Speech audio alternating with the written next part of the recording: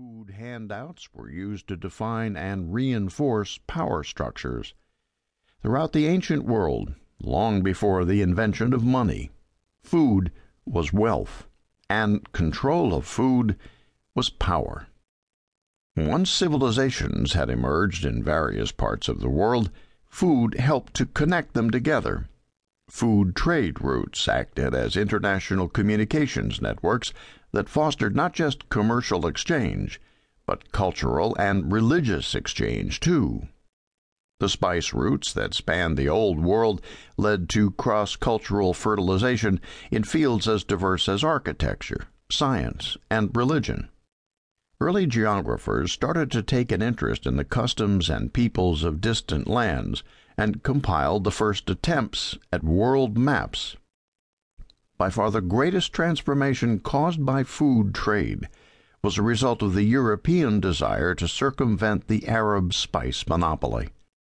This led to the discovery of the New World, the opening of maritime trade routes between Europe, America, and Asia, and the establishment by European nations of their first colonial outposts.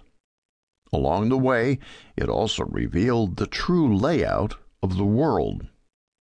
As European nations vied to build global empires, food helped to bring about the next big shift in human history, a surge in economic development through industrialization.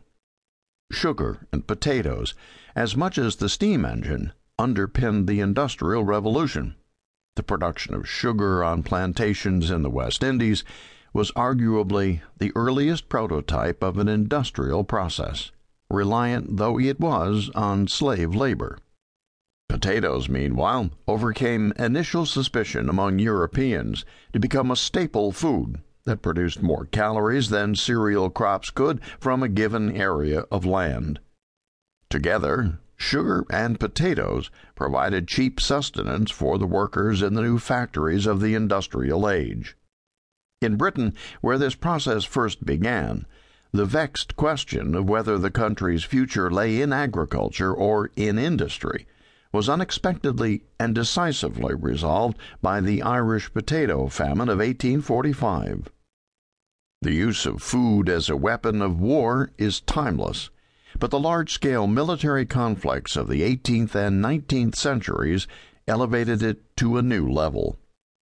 Food played an important role in determining the outcome of the two wars that defined the United States of America, the Revolutionary War of the 1770s and 80s, and the Civil War of the 1860s. In Europe, meanwhile, Napoleon's rise and fall was intimately connected with his ability to feed his vast armies.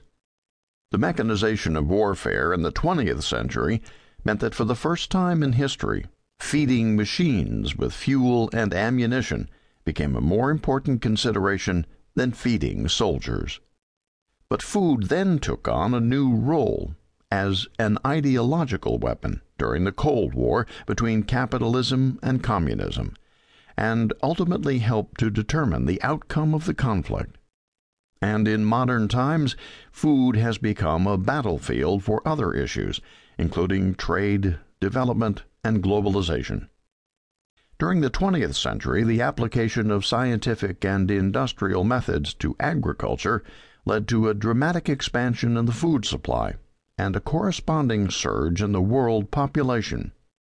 The so-called Green Revolution caused environmental and social problems, but without it, there would probably have been widespread famine in much of the developing world during the 1970s.